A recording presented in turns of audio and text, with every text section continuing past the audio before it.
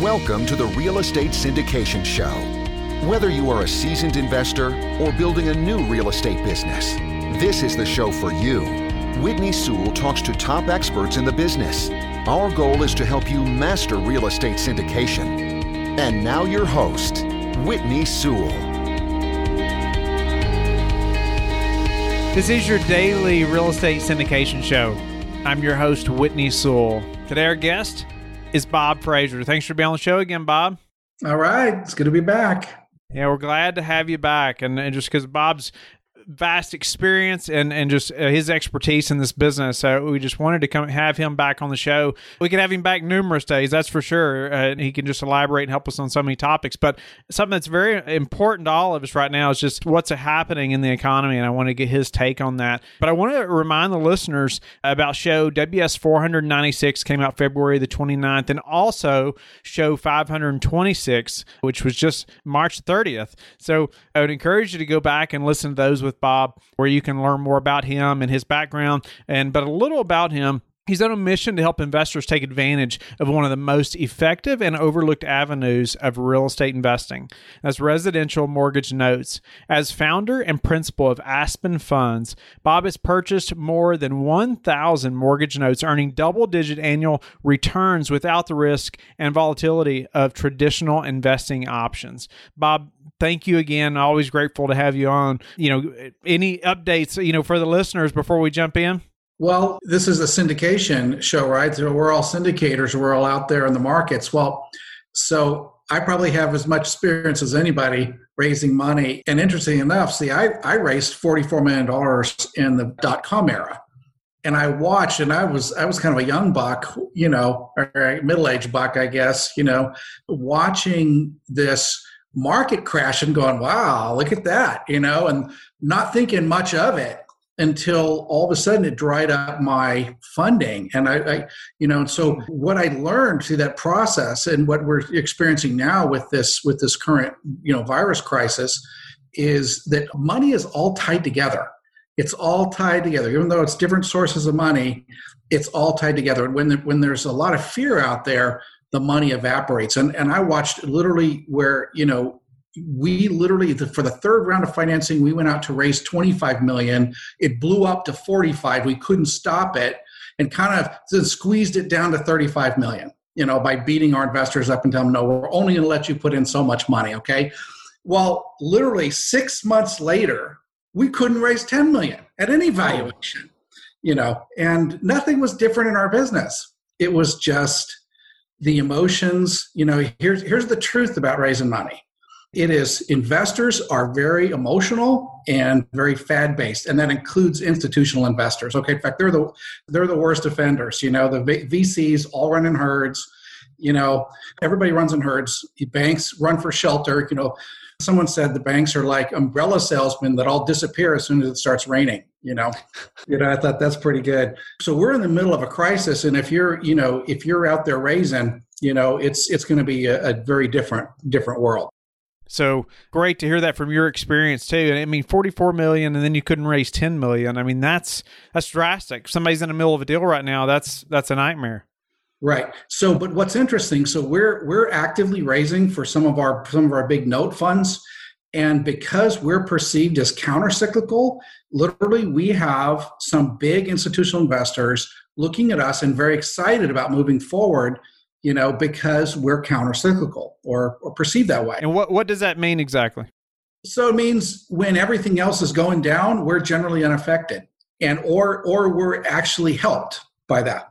So, this real estate is typically cyclical, right? It goes with the business cycle and the credit cycle. But my business is countercyclical. It goes anti-credit cycle. We do better when things are worse, in one sense. So it's very interesting if you can actually show that if you can weather the storm and come out and show that you actually protected your investors, you actually made money while the stock market is dumping, you can come out of this smelling very, very, very good.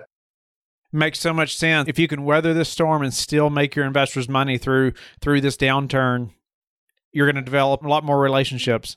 That's right. So I wanted to talk a little bit about just the general economy. So everybody's aware, of course, the stimulus packages has passed and some of the challenges that are happening. Most of the analysts that I'm reading, the medical guys, the medical analysts are predicting, another 2 weeks before a peak, 2 to 3 weeks, say, before the peak in the infection rates and death rates. So hopefully we'll start to see a reprieve. Of course, what's harder hitting than just the virus is the economic impact from the basically shutdown of the economy. So 70% of the economy is consumer spending, 70. So with consumers sitting home, it means, the economy is evaporating and it's affecting everybody. So here's the latest numbers from Goldman Sachs, Bank of America, Morgan Stanley, JP Morgan. Basically, Goldman was predicting a 24% decline in GDP. GDP is gross domestic product. It's actually the sum of the economy of the United States. And 24% drop, which, maybe somebody that doesn't sound like a lot, but that is absolutely humongous and it's unprecedented. Now, that's a big number. Bank of America is predicting a 12% drop. Morgan Stanley, a 30% drop.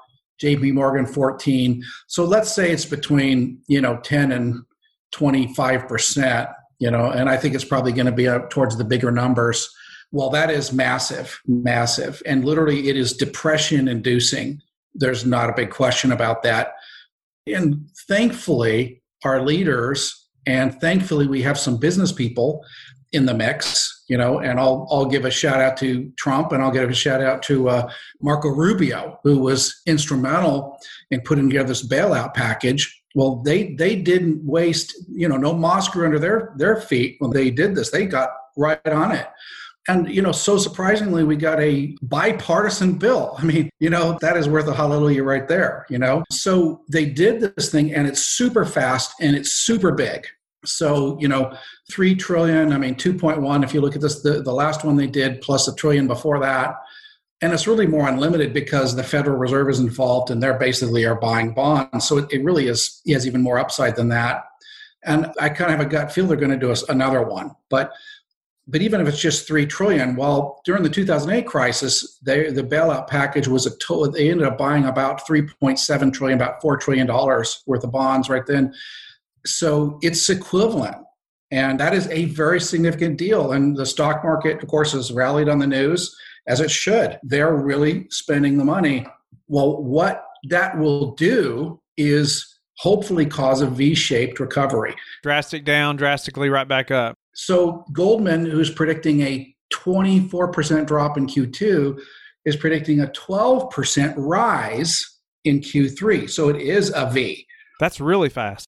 Really fast. So a lot of the analysts are predicting a V. Some of them are predicting more of a U. But really, I think the general consensus is it's going to be a fairly fast recovery.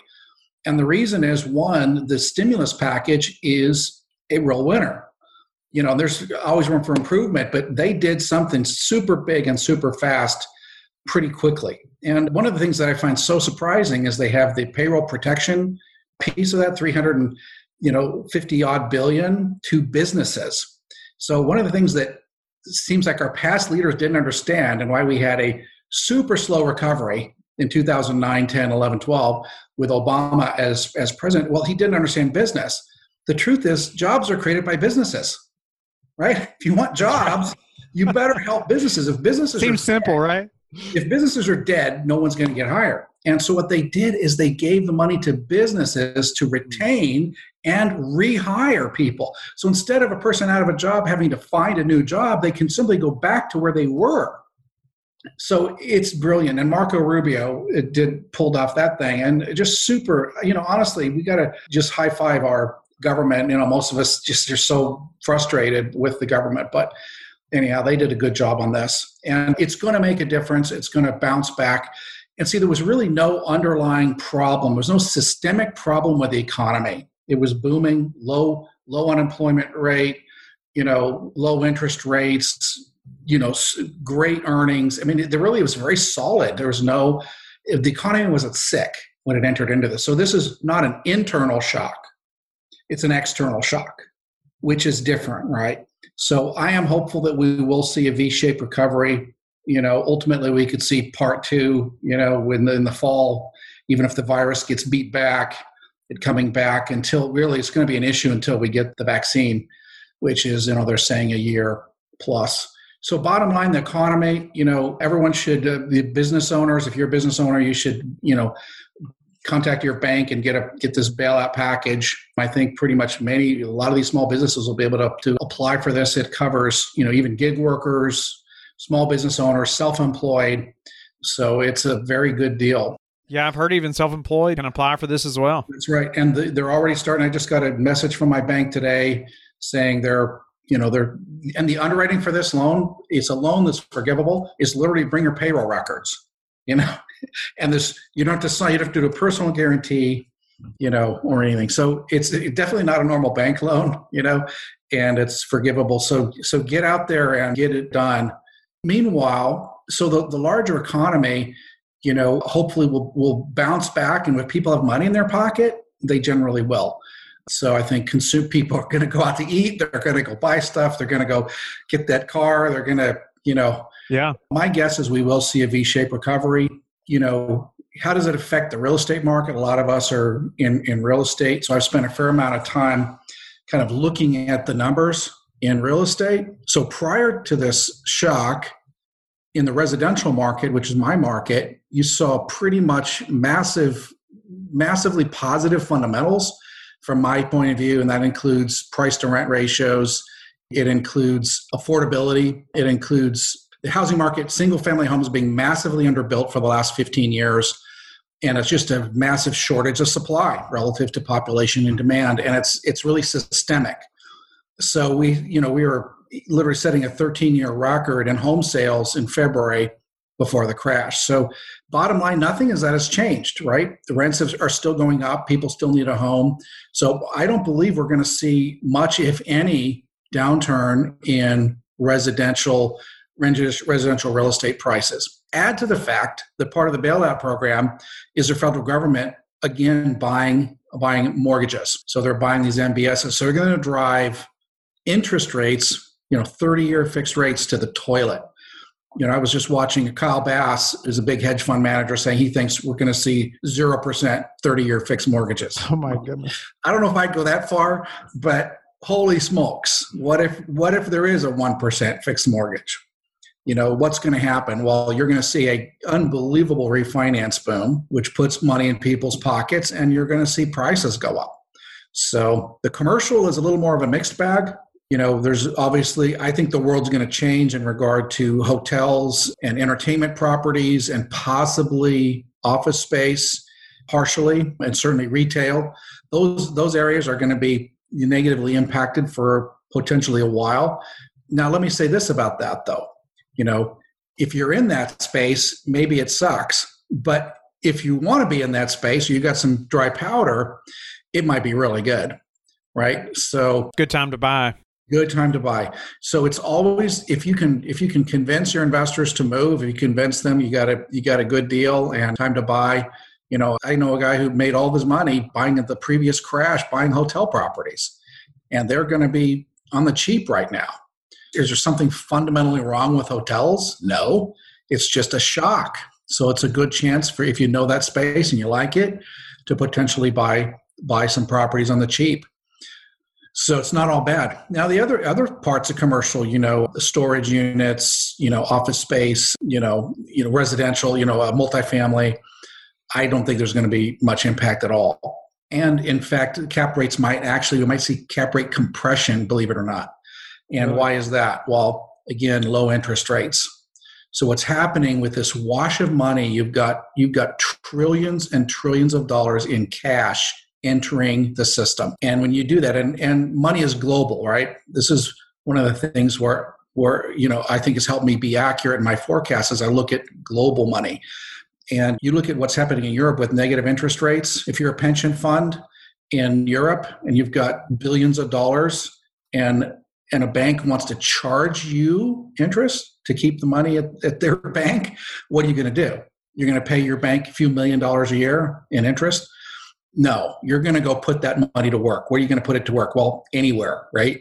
But you can go buy a currency swap and go invest that money in America with a currency hedge and go buy multifamily and get a 2.5% cap or a 2% cap, and you'll feel really rich.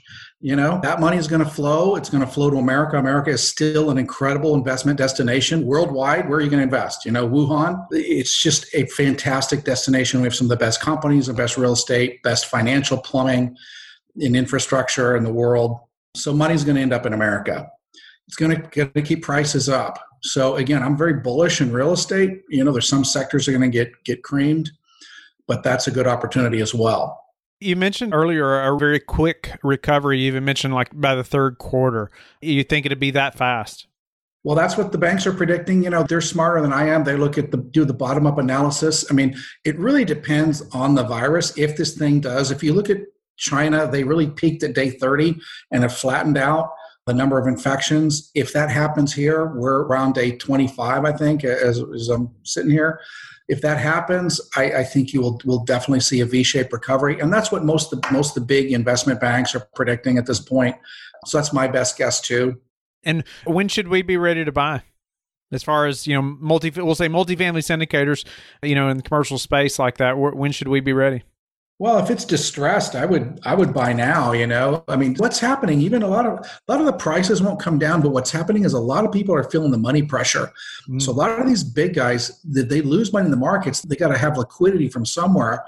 So deals evaporate. So you'll see funding for existing deals dry up. So this is your sellers may be seeing this. So if you're cash flush, you're going to find softness in the space, even in really good deals. So I think the time is now. I really do. And certainly for hotel spaces, I think you're probably at the bottom right now, possibly in entertainment and hospitality space. You mentioned that space changing, so much. What do you see happening in that space or, in hospitality within the next year?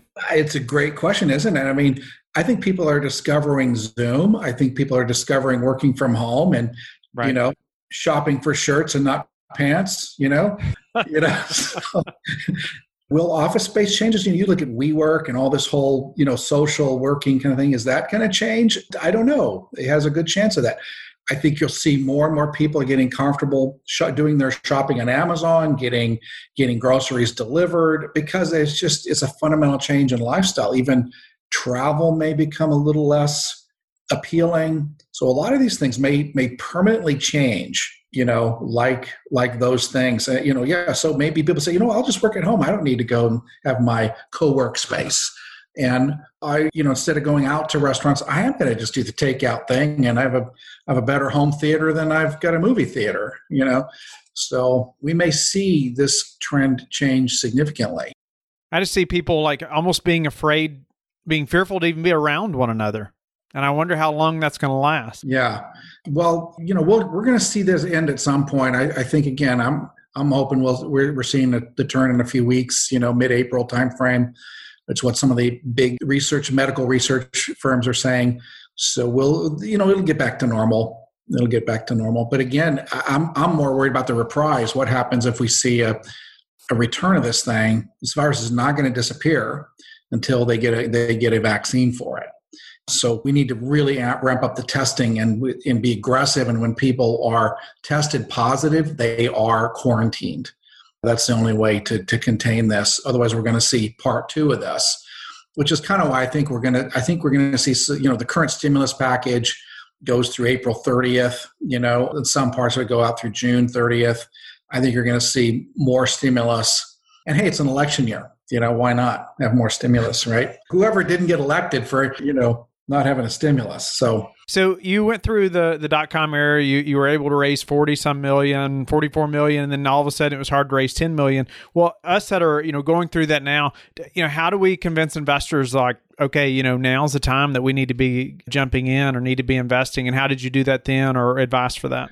Well, then I had to pivot, into, shifting, because there was no money for tech. No one wanted to talk tech. So at this point, you've got a lot of stock market investors that they're shell shocked. If you've got some landlords who are, real estate investors who are in retail or restaurants, they're struggling and afraid. So I think you've got to convince people that you have a model that is more resilient than that.